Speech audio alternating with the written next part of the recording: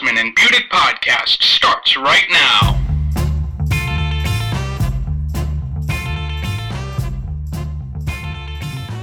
It's been a few months since our last show, obviously since May, since the semester ended here at Ithaca College, but we are back on the VIC radio airwaves, and we left off. The baseball season was starting to get going. The boys of summer were coming out, and well, we're in September now, and the pennant races are heating up. The NL East, the Mets swept away the Washington Nationals in a 3-game series. The Yankees currently down 5-3 in the bottom of the ninth. Jake, first off, a heck of a series by the Mets. They went into Washington, they swept the Nationals, came back in every game. They were down in every game. Last night down 7-1 to come back to win 8-7. And they really put away the Nationals. They're not coming back from this. No, I mean, Dan, you were worried a couple days ago. Well, I was very worried. I'm very scared. In our apartment. You're telling me that the Mets are going to get swept. They're not going to win the division. That's the Met fan in you. I understand that. The inner Mets fan had me saying they're going to go into Washington, get swept. They're going to be up by one game, and that's it. But let's take it easy here. Let's everyone just calm down. The Mets are winning this division. They're up 7 games now. I think everyone that was worried that maybe they would get swept like you were, Dan, that's over with. You know, this is the first time the Mets have come back in every single game in a road series since 2012 against the Phillies. I mean, it's unbelievable what they did this series. I mean, Yoenis Cespedes alone is in the MVP conversation. He was unbelievable. And you know what? He was flat out unbelievable. He's been flat out unbelievable. 14 home runs after tonight, 37 or 38 ribbies since joining the Mets, and 35-plus games. He's been absolutely unbelievable. But you know what? As far as the Washington Nationals are concerned, Matt Williams is going to be fired. His managerial skill, his managerial decisions, first of all, this entire season have been putrid, but this series especially. Last night, bases loaded, 2 outs. Yoenis Cespedes comes up. He brings in Drew Storen to face him. Cespedes rips a bases-clearing double down the left field line. Every run scores to make the game 7-6. He brings in Drew Storen again tonight to face Yoenis Cespedes with a runner on first, and Cespedes hit an absolute bomb to left field to give the Mets a 4-2 lead. Well, Dan, it's over for Matt Williams. Oh, he's fired. He's out of here. This game he's out of here. He's gone. Oh, yeah, he's Matt gone. Matt Williams will be fired at the end of the season, and the Nationals are one of the most disappointing teams that I've seen ever. Seen. Oh, Maybe the most disappointing team I've ever watched. Let's reflect back to when we did these shows in April, right before the season was about to start.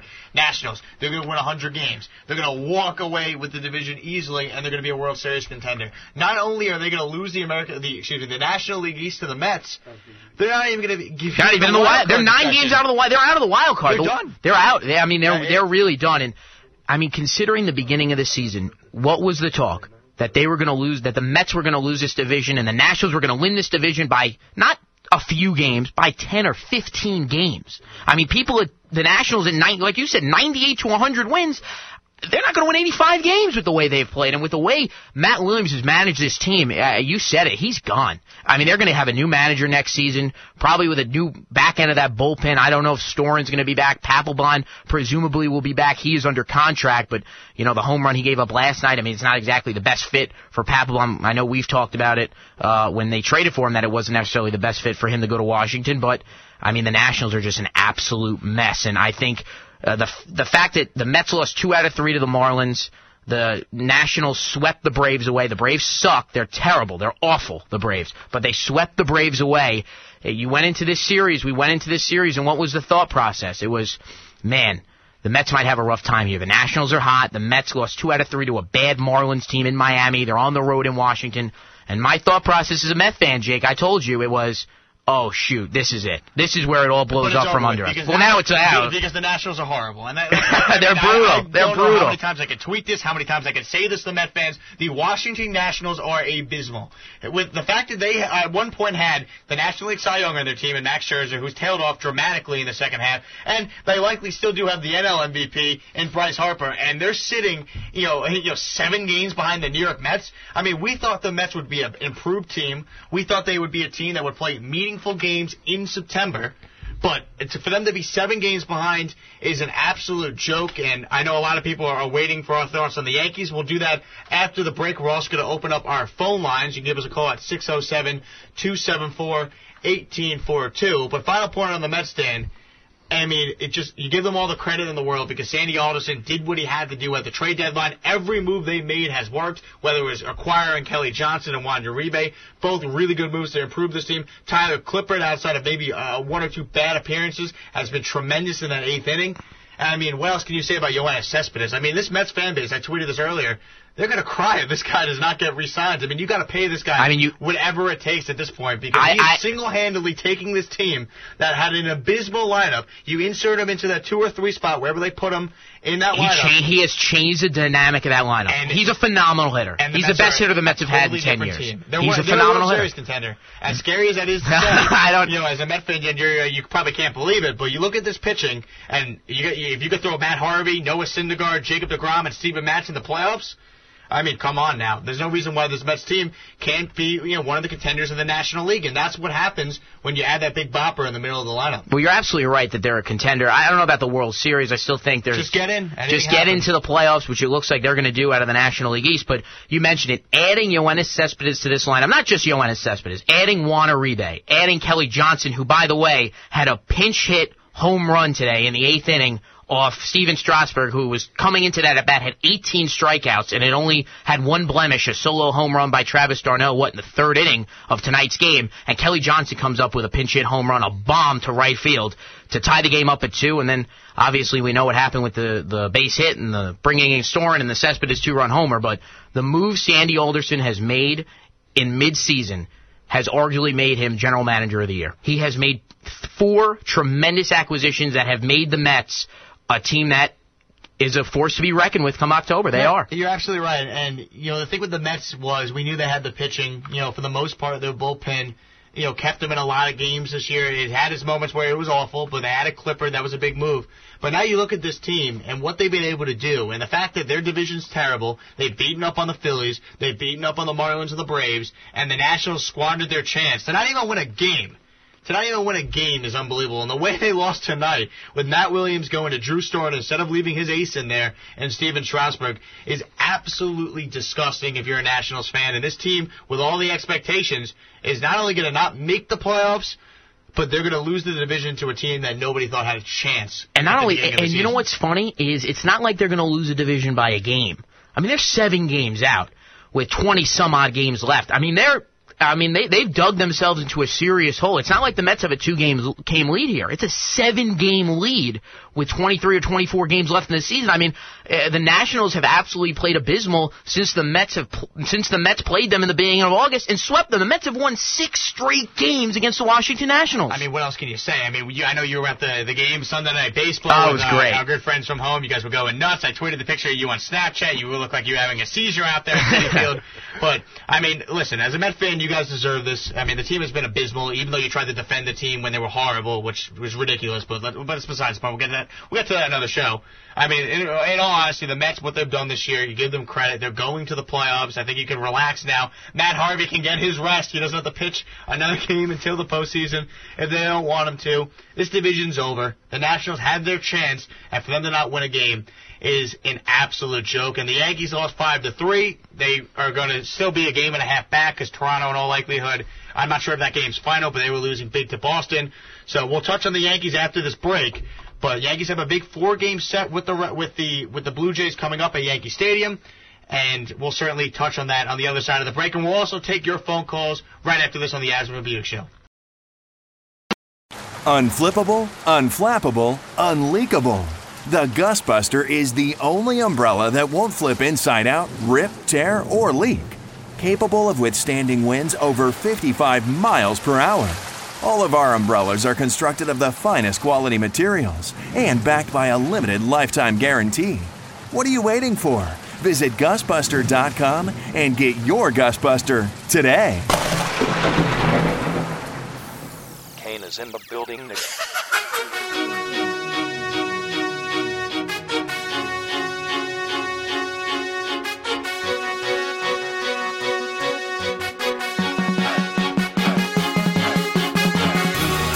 You are listening to the Asman and Budick podcast on ICTV.org and on iTunes.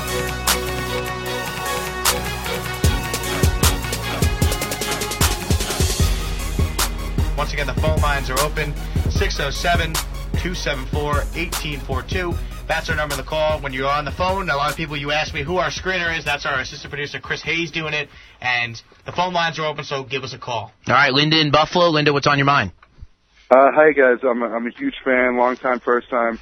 I just wanted to say, I want to ask you guys, who's your favorite to come out of the AFC going into the Super Bowl? For me, I'm taking the New England Patriots. You know, you have Tom Brady that's going to be playing with a chip on his shoulder, a team that I think is going to embrace the mentality that everyone's out to get him, that everyone thinks they're a cheater. So I think it's the Patriots. I just want to know what you guys think. Well, I mean, would it surprise me if the Patriots get back to the Super Bowl? Absolutely not. I mean, they are the New England Patriots, but I think what will hurt the Patriots is obviously their defense takes a hit. You lose arguably the best cornerback in football. That's going to hurt you somewhere. You know, the question marks with the Patriots at receiver, what Reggie Wayne still has left, how much they're counting on him. You know, Gronk's going to be Gronk, and the Patriots are still going to be the Patriots. I think they easily win the division. I don't think any team in the AFC East can compete for the division realistically without having a quarterback even anywhere close to the caliber of Brady. But you look at the AFC, it's kind of wide open. I mean, you can make a case for the Ravens. You can make a case for the Steelers. You can even make a case for the Bengals. I know a lot of people aren't high on Andy Dalton, but they get there every single year. Could this be the year they finally figure it out? And then you got teams out west like Denver and San Diego. So I don't think there's a clear favorite. I think if you had to pick one team, you still would probably pick New England just because they're the defending Super Bowl champs. But I don't know if I have a pick just yet. I got to wait and see. I'll make my pick by Sunday. I know we're back on the air tomorrow. We're back on the air on Friday. So I'll have a pick for the Super Bowl around then. But right now, I mean, the AFC is kind of wide open. You can have it. You can make a case for, I think, a lot of different teams. I do too. And Linda, you make a good point. I think they will embrace Brady. There's no doubt. I mean, he is the leader of that team as far as, you know, he's the face of the franchise. Him and Bill Belichick are the face of that franchise. So there's no doubt that they're going to embrace him. But what I struggle with New England is the fact that what put them over the top last season was the acquisitions of Browner and Revis on the outside. It made that defense lethal. It made that secondary lethal. You could not throw over the top against that secondary. Revis isn't there anymore. Browner isn't there anymore. They all of a sudden are a little vulnerable on the outsides as far as throwing the ball over the top. You know, passes over the middle. That's what concerns me about the New England Patriots. Do I still think they're going to win the AFC East? There's no doubt in my mind the New England Patriots will represent the AFC East in the playoffs. When I talk about a favorite to go to the Super Bowl right now, I love the Indianapolis Colts. I love what they did in the offseason. I don't even know how I drew a blank on the Colts. Yeah, I mean, Andrew Luck. Yeah, Andre Johnson. You talk about, Linda, you talk about Andrew Luck. Part of my part. 100%. The Indianapolis Colts are loaded. They added so much. You talk about Frank Gore in the backfield, Andre Johnson. Yes, an aging Andre Johnson. I should say an aged Andre Johnson, but I think he's going to have a good year with Andrew Luck throwing him the football, the best quarterback he's had throw to him ever. So there's no doubt I think the Colts, as far as teams to pick to go deep in the AFC, I got to go with Indianapolis. New England still has to be the favorite. No, of course, because they're defending champions, there's no doubt. And the Colts haven't beaten New England at all. They've been killed by them. So until they do it, you got to still put New England as the favorite in the AFC. That's a good point, but you know, if I had to make a pick, again, I have to go with Indianapolis over the Patriots only because what concerns me about New England, Linda, is that secondary. It's that secondary of the Patriots and how it's going to hold up. Losing, like I said, Browner and losing Revis, two key cogs to a Super Bowl team, that's going to be a lot of ground to cover. Linda, thanks for the call. Yeah, thank you guys for taking my call. Of course, always a pleasure to hear from the people out in Buffalo, not too far away from here. Yeah, we actually get a lot of calls in Buffalo. A lot of Buffalo calls and a lot the people from Lincoln, Nebraska. What's his name, Linda? A male Linda. We don't always hear that on the program. A male named Linda. You don't always hear that on the program, but that was certainly interesting. Well, you brought up a good point. You know, how are the New England Patriots going to fare in 2015? And you know, they're going to be as good as they were last season offensively. There's no doubt. I think offensively they're not going to give a beat. You know, they lose Shane Vereen. I mean, how many times do we see Bill Belichick pluck a running back out of the air and he rushes for 1,000 yards? The thing with New England is they're guaranteed every year to win. Tom Brady alone gives you 10 games. He guarantees. Let's be honest. They're going 12-4 at least. They're probably going to go 12-4 or 11-5 at worst. At the worst. Well, that's the hope, is that the Jets and the Dolphins can split against them, and Buffalo too. If they can split, you know, add some losses to them, 12-4, 11-5 maybe, but they'll probably be 12-4 more realistically. But again, the secondary concerns me as far, if I'm a Patriots fan, is they're not bringing back that Super Bowl secondary. They're not.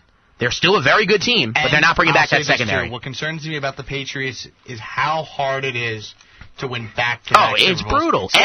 Ask the Seahawks. Seattle should have won the Super Bowl, but we know what happened. You know, the old let's throw the ball on second and goal from the 1-yard line. The worst play call in the history of the National Football League. Horrendous. I'm not going to spend all day talking about it. But how about that documentary on NFL Network? Do your job. You know what? Job. I got to tell you what. every time I watch an NFL Films documentary, no matter what the team is, and yes, I hate the New England Patriots. I'm a New York. I despise the Patriots. I hate the Patriots. The happiest day in my sports life was when the Jets beat the Patriots in the divisional round in 2011. It was the happiest day of my life. But I hate the Patriots. But watching an NFL Films documentary, I don't care who it's about, it pumps me up. They should do one about you. They should do one about me. You just talking about football. It's that coming. Could be an hour special. It's in the works. All right. It's in the works. It's starring me and Jake Siegel. All right, wonderful. I'll say this too about NFL Films and just NFL documentaries in general. Hard Knocks this year with the Houston Texans. Give props to the guys who put that show together this year. I watched it today. It was phenomenal. Last year, the Atlanta Falcons one was pretty good, but this year's Houston Texans one was so good. It was entertaining. J.J. Watt following that guy around every episode was awesome. Well, he was the star of the show. Well, Watt's the star, but O'Brien was tremendous, too, as a coach. Personality, he was fun. He had some great lines. He's talking about how he loves Rick Ross. He's doing push-ups with the team another day. I mean, everything about Bill O'Brien, I absolutely love. Even Vince Wilfork, who even though he played for the New England Patriots, and I can't stand the New England Patriots, as you just outlined. I can't stand him. But he was great on the show. He's having a field goal kicking contest on yesterday's episode with Carly Lard, right, for the U.S. Women's National Team. So that was cool to watch. Thank you to whichever one of our producers said that one. That was Connor. Thanks, Connor. Thank you, Connor. So, I mean, Hard Knocks in general is always really good. Even the Dolphins one, which a lot of people thought was boring. Compared to other Hard Knocks, yes, it was. But it's all entertainment. It's all fun and games. It's tremendous TV. And once again, I look forward to it every year, and the 4 episodes they aired this year did not disappoint, no question about it. No, I got to watch the finale today. It was absolutely tremendous. Watch it today on HBO Go. And HBO Go is tremendous, because it allows you to watch Hard Knocks whenever you want. And Entourage. There you go. And Entourage. There you go. And the movie on DVD. Movie just came out on DVD. Yeah, and I just also want to share some Entourage news with people, because I know a lot of people are big fans of the show, Entourage, and they obviously listen to us, so we take it you're a fan of us. We're working on having Doug Ellen on, the creator of the show. He will be a guest at some point this upcoming month. So we're trying to hammer out the details with Doug. But the creator of Entourage, Doug Ellen, will be on the program at some point. And I think we both have a very similar question we want to ask him. No question. We're not going to tell you what the question is. We're not going to tell you what the question is, but Jake and I both know the question, and when we have Doug on, we will ask him, and we assume we will get an adequate response. No question. Let's go out to the phone lines once again, 607-274-1842. Shane in Nevada. Shane, what's going on? Hey, boys, how are you? You're listening to the show. Thanks, Shane. What's on your mind? I got a question here. How good of a season do you think Victor Cruz could potentially have?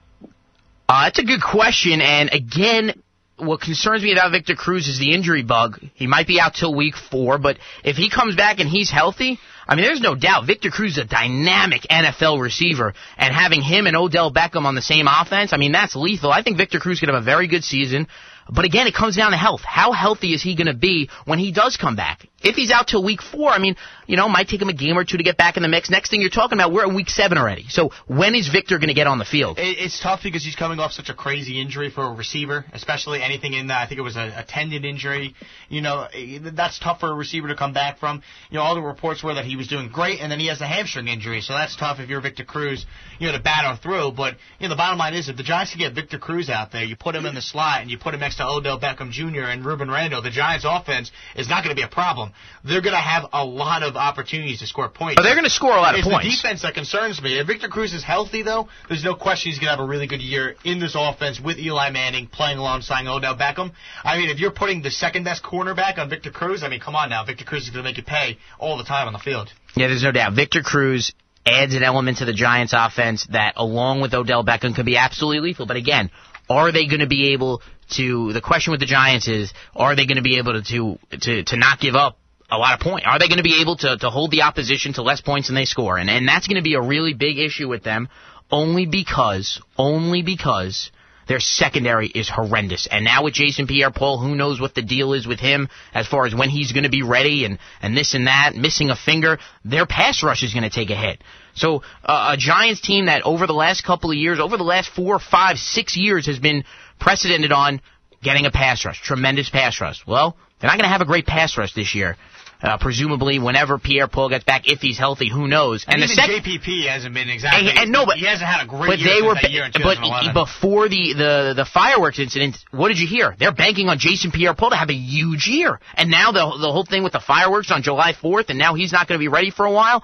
The defensive line's already taken a hit as is, and the secondary stinks. I mean, the secondary's it's abysmal, and they've had a lot of injuries. Don't get me wrong, but I mean, the Giants are going to have a lot of issues on defense. They're not going to be able to stop anyone. No, you're right. And they bring back Steve Spagnuolo, which I thought was a good move. You bring back a guy that had a lot of success with the Giants to be your defensive coordinator under Tom Coughlin. But, but the problem with the Giants is they just don't have enough good players on defense right now. They're battling the injury bug, and they're going to really ask a lot of Eli Manning to give you 35 points a game in some situations to help the Giants win games. And, listen, the Giants got to do whatever it takes, but I'm picking the Giants right now to go 7-9, 8-8. I think if all goes well, they go 9-7 and maybe could sneak into the playoffs. But I think the Eagles are better than them, and I think Dallas is better than them, and those are two teams in their division. So how are they going to get into the playoffs? There's no doubt. I don't think they're good enough to win a wild card. There is no doubt that the Giants are behind the Cowboys, what goes without saying, and the Philadelphia Eagles, because I just don't see the Giants being able to stop either of these teams defensively. They're going to have a lot of issues on defense, and it's going to be bad. They're going to win games, 38-36, and they're going to lose games 38-36. So it's going to be a troubling season for the defense of the New York Giants. If I had to pick a record for them, I would say 7-9, maybe if everything falls right 8-8, only because of the fact that their defense is so bad. It really, coming into the season, it is so bad. And you know what's tough too? If they go 7-9, Tom Coughlin is probably gone. And that's unfortunate. If they don't make the playoffs, he's gone. Can you survive 5 years in a row? Well, that's the thing, and he's a legendary head coach. He will resign. He will resign. He's not going to be fired, but it comes to a point, no matter how great of years you had, and 2 Super Bowl years is going to buy you a lot of time. But it has bought him a lot of time. It has. But since that Super Bowl win over the New England Patriots, they have not been to the playoffs since. And that is a problem. And I think if they go this year without making the playoffs again, it's going to be awfully, awfully tough for them to bring back Tom Coughlin and sell to their fan base, bring it back Tom Coughlin. Because I think if it all goes wrong this season for the New York Football Giants, the fans are going to be calling for a new head coach, and rightfully so. I mean, it's been a long enough time of them missing the playoffs, just coming close enough, but not close enough. And Jerry Reese is probably going to be gone too, because I don't think he did enough to put an adequate defense on the field this season. So I think he's going to be gone. To pick his own coach if they fire Coughlin. He's been here long enough. Well, the thing is, Coughlin is his guy. I don't want to hear, Jerry Reese never picked his own head coach. Jerry Reese's guy was Tom Coughlin, and he could have got rid of Tom Coughlin a couple of years ago too, and had the chance to hire his head coach. There's no doubt that Jerry Reese and Tom Coughlin are tied at the hip at this point. There's no chance that Jerry Reese gets a chance to pick his head coach. That ended a long time ago. He could have, the Giants could have maybe went in a different direction a couple of years ago, and Jerry Reese could have picked a head coach. But at this point in time, with what they're probably headed to this season defensively, Jerry Reese will not get an opportunity to pick a head coach. There'll be a new general manager in there. You're right, and I think there should be. And, part of that is obvious because Jerry Reese put this team together. You can blame Tom Coughlin all you want, but the bottom line is we know Tom Coughlin could coach. The Giants the past couple of years haven't had enough talent to really compete with some of these teams in the NFL. Remember the year they started 0-6 and they rallied around that, and then we thought this past year maybe they could be better.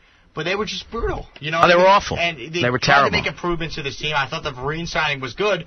But defensively, how many times can we say this defense is not very good? Because they're not very good. Until they prove us otherwise, there's a lot of cause for concern if you're a Giant fan looking at this team going into the season. There's a lot of cause for concern, and I understand why Giant fans are upset. We listen to New York sports talk radio all the time, besides on VIC radio, of course, and WICB, but we do, and fans are very upset. They're frustrated with the fact that they feel Jerry Reese did not do an adequate job of putting a defense on the field to come into the season. And I got to agree. I don't think he did enough for this team to win. No question about that. But what we're going to do right now is we're going to take a quick break. When we do come back, more of your phone calls on the Jets, the Giants, the baseball pennant races, and anything else on your mind. This is the Asman and Budick Show right here on VIC Radio. You are listening to the Asman and Budick podcast on ICTV.org and on iTunes. Headed back to the phone line. Sam's in Syracuse. What's up, Sam? Danny boy. How you doing? What's on your mind? Well, first of all, I want to congratulate you guys. You guys do a great show every week. Oh, thank you, Sam. Thanks, Sam. Good to hear from you. How's Syracuse? Where's Jake? Is Jake here? Yeah, Jake is here. Sam, of course I'm here, man. It's called the Asman Budick Show. Of course. All right, so my question is, with the Giants, right? You got JPP coming in for a visit the other day. Correct. What do you guys think the situation's going to be with them on defense? Well, not very good until we see what Steve Spagnuolo could do. We already touched on this in the sense that they're beat up in their secondary. They have injuries at the linebacker position. We know what's the deal with the JPP. He's not ready yet. He may not be ready for another month, they're saying. So realistically, the Giants defense, at least at the beginning of the year, maybe they can get better like they did in 07 when they went all the way to the Super Bowl. Not saying that's going to happen with this team. But if you're looking at this Giants team, they're going to have to win games, as I said earlier, 35-31, 41-30, whatever it takes to win games by a lot of points, because Eli Manning and this Ben McAdoo offense, they're going to have to be able to score more than the other team is. And, it's a cliche, you got to score more points than the other team. But if the other team's scoring 25-30 points, the Giants are going to have to score 35-40 points, because I don't know if this defense is going to be good enough to make enough stops to really win a tight game 23-20. I don't know if this team's good enough to be able to do that. And I don't know, Sam, if this defense is going to be able to stop anyone. I really don't. The pass rush isn't going to be there, it looks like. And the secondary, again, it's just not good. It's just not a good secondary, and this goes back to what I said in the last segment. Jerry Reese, I don't feel, and a lot of people don't feel, did an adequate job putting a team on the field defensively that can compete. I don't think he did enough in free agency. He did a lot in the draft, but those guys have went down with injuries, and now we get to see what the Giants' depth is like, and so far in the preseason, it hasn't looked very good. Jason Pierre-Paul, they got to get him back on the field, because this defense is going to be extremely better if he's on the field and healthy. But again, that's a big question mark with the finger and the fireworks. It's been a nightmare. It really was. If there was 1 year that they needed Jason Pierre-Paul to be healthy, week 1, ready to go, it was this year, and it's not going to happen. And that's very disappointing. You're right. I'll say this too, Sam. What concerns me about the Giants, and I don't want to put too much stock into the preseason, because the preseason means nothing once week 1 starts, but they did not look good at all in the preseason, and this is after a lot of people didn't think. On any drives against a first-team offense in 3 games, because they got starters in play in week 4, in 3 games, they looked atrocious. And you say whatever you want about the preseason, it means nothing, and that's true. Play week 1, let's see how they do. But when you have a lot of concerns about the defense, even before the preseason started, even before training camp started, then you follow up training camp into the preseason with terrible performances by your first-team defense. Heck, the Jets and Ryan Fitzpatrick made the Giants' defense, look like a punching bag. They just moved the ball up and down the field with ease, and this is the New York Jets we're talking about. That never happened. So, a lot of concerns with this Giants team. I think they're going to depend a lot on Eli Manning, a lot on this offense. And can they win games? I think they can. Well, that's a lot to ask out of your quarterback, and we'll see if Eli's up for it. Do you guys believe in the superstition of every 4 or 5 years the Giants win a Super Bowl? That's garbage. I believe in superstitions, but not that one.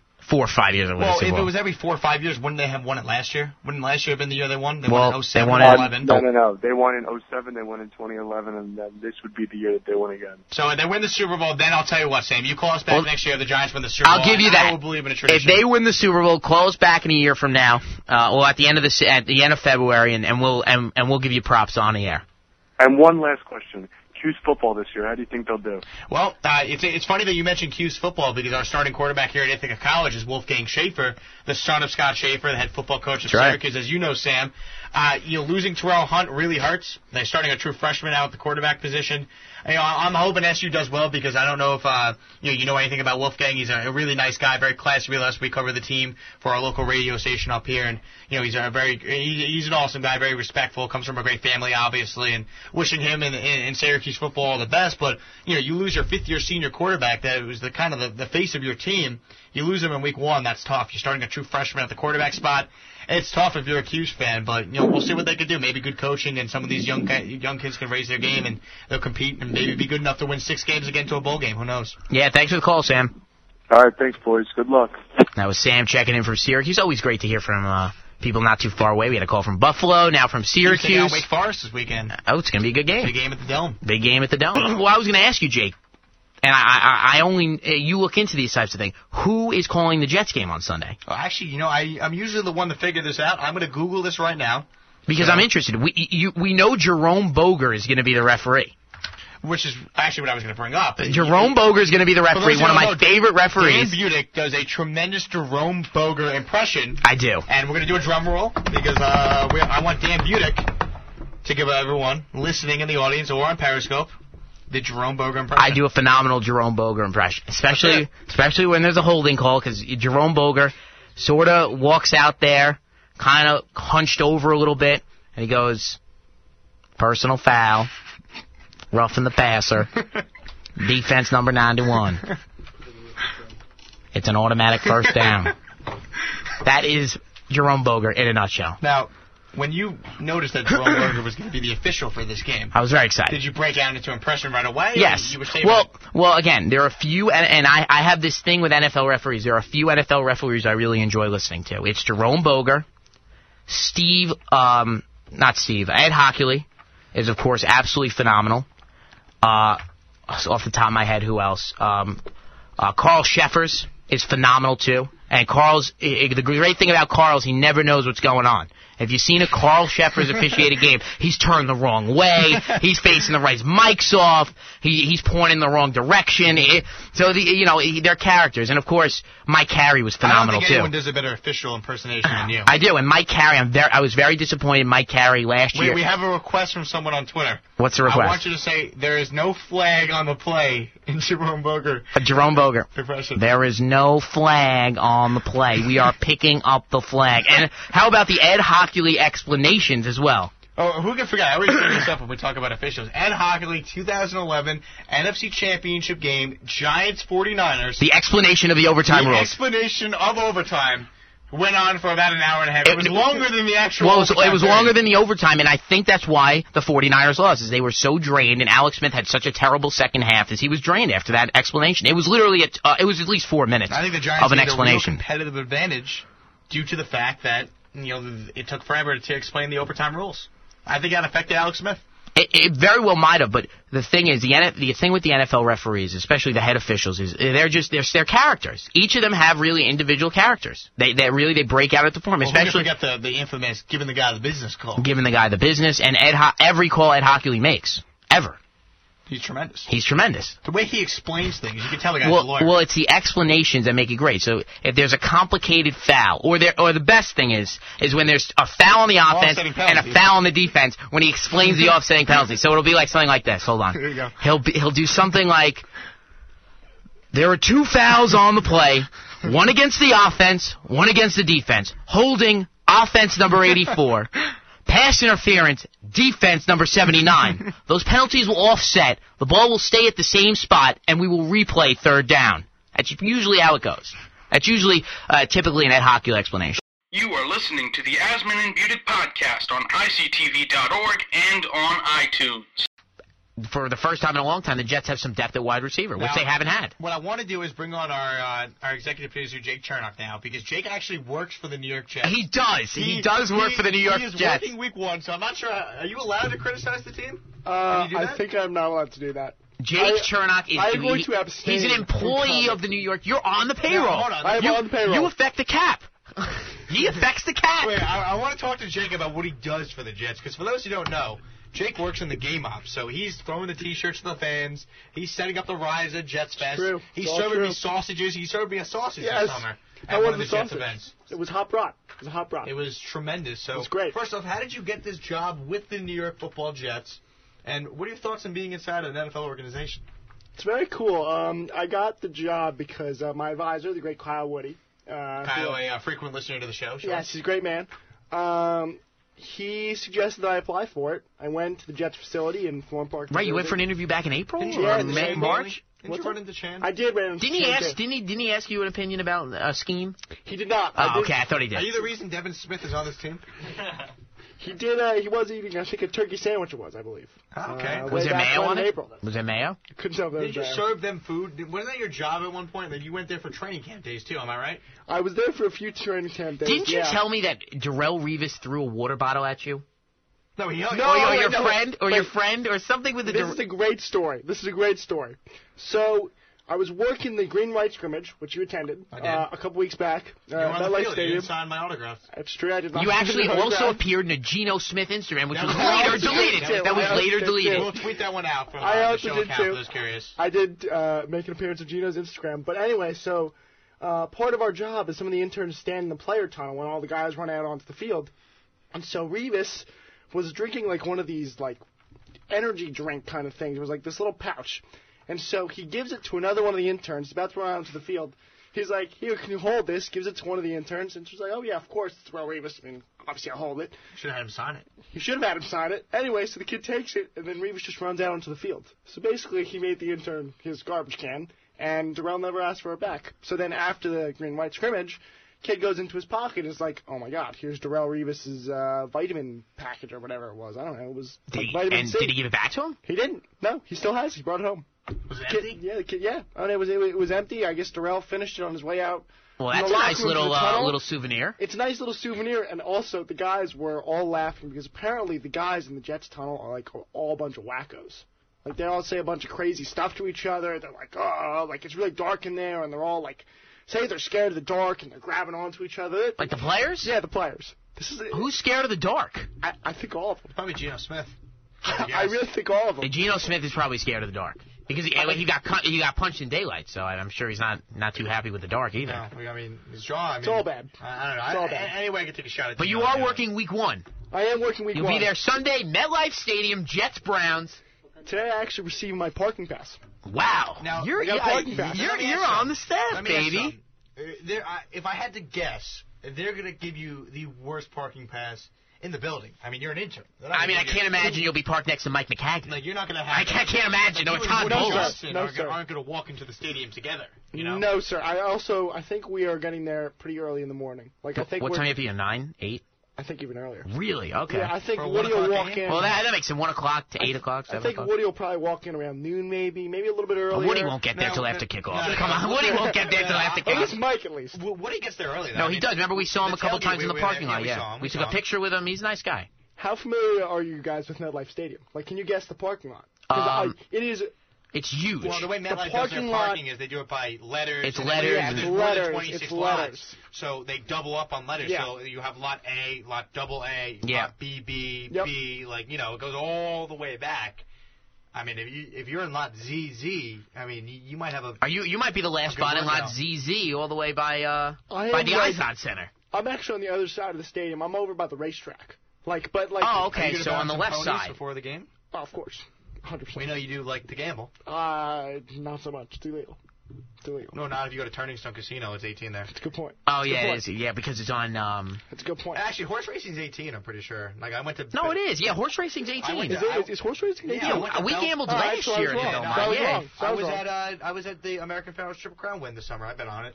All right, so I was wrong.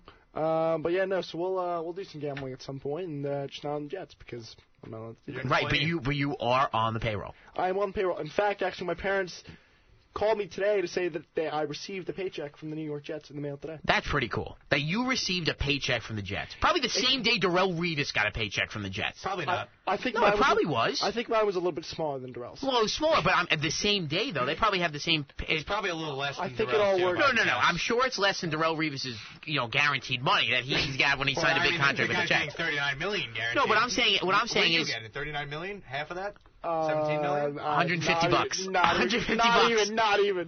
No, but what I'm saying is I'm sure the pay schedule is the same. I'm sure everyone. I think it is. It's probably everyone's getting the same. Yeah, no. So you received, it was like they went down the list. We got to pay. Well, no, because guys don't get paid yet until the start of week 1. Actually, maybe they get paid this week because it's technically week 1. So they're going down the pay list. But we're a little over, but we'll end the show in a few minutes. Yeah, so we'll end the show in a few minutes. But they were going down the list of paychecks, checking off. Revis got paid. Cromartie, Gilchrist, Screen, Chernock. That's what it was. Do you think they did it in alphabetical order? So you going through it, Brandon Marshall, whatever. Who's a Jet player that has Jeff Cumberland, your favorite.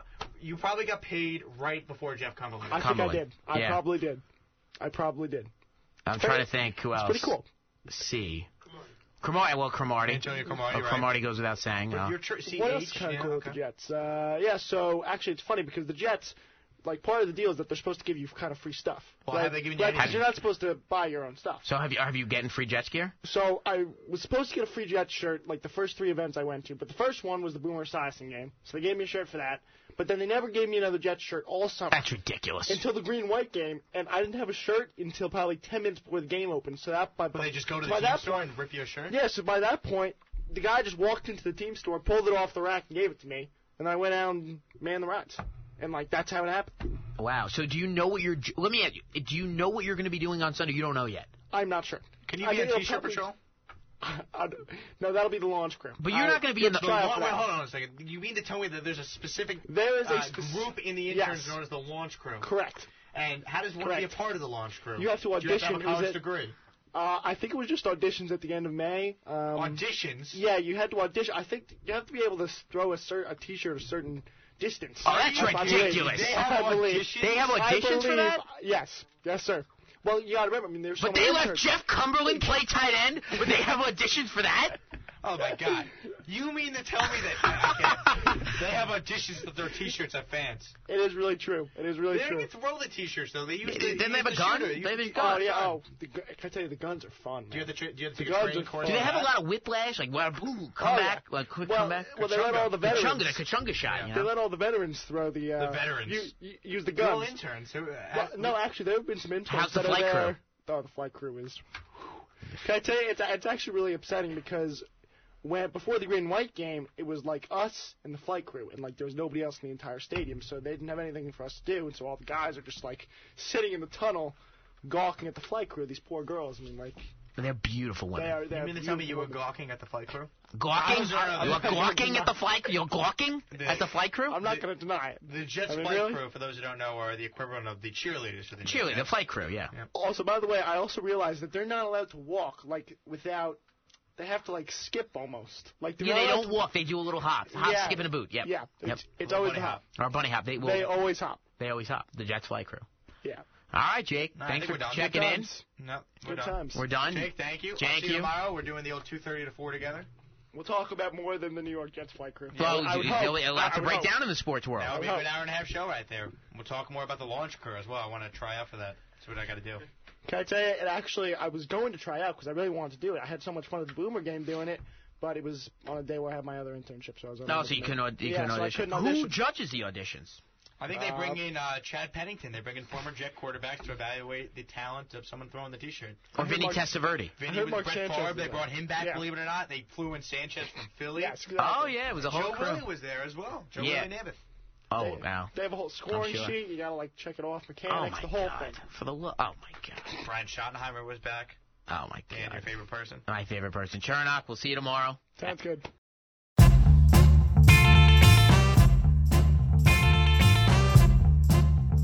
Thank you for listening to the Asman and Budick podcast. Make sure you go onto iTunes and subscribe to the show.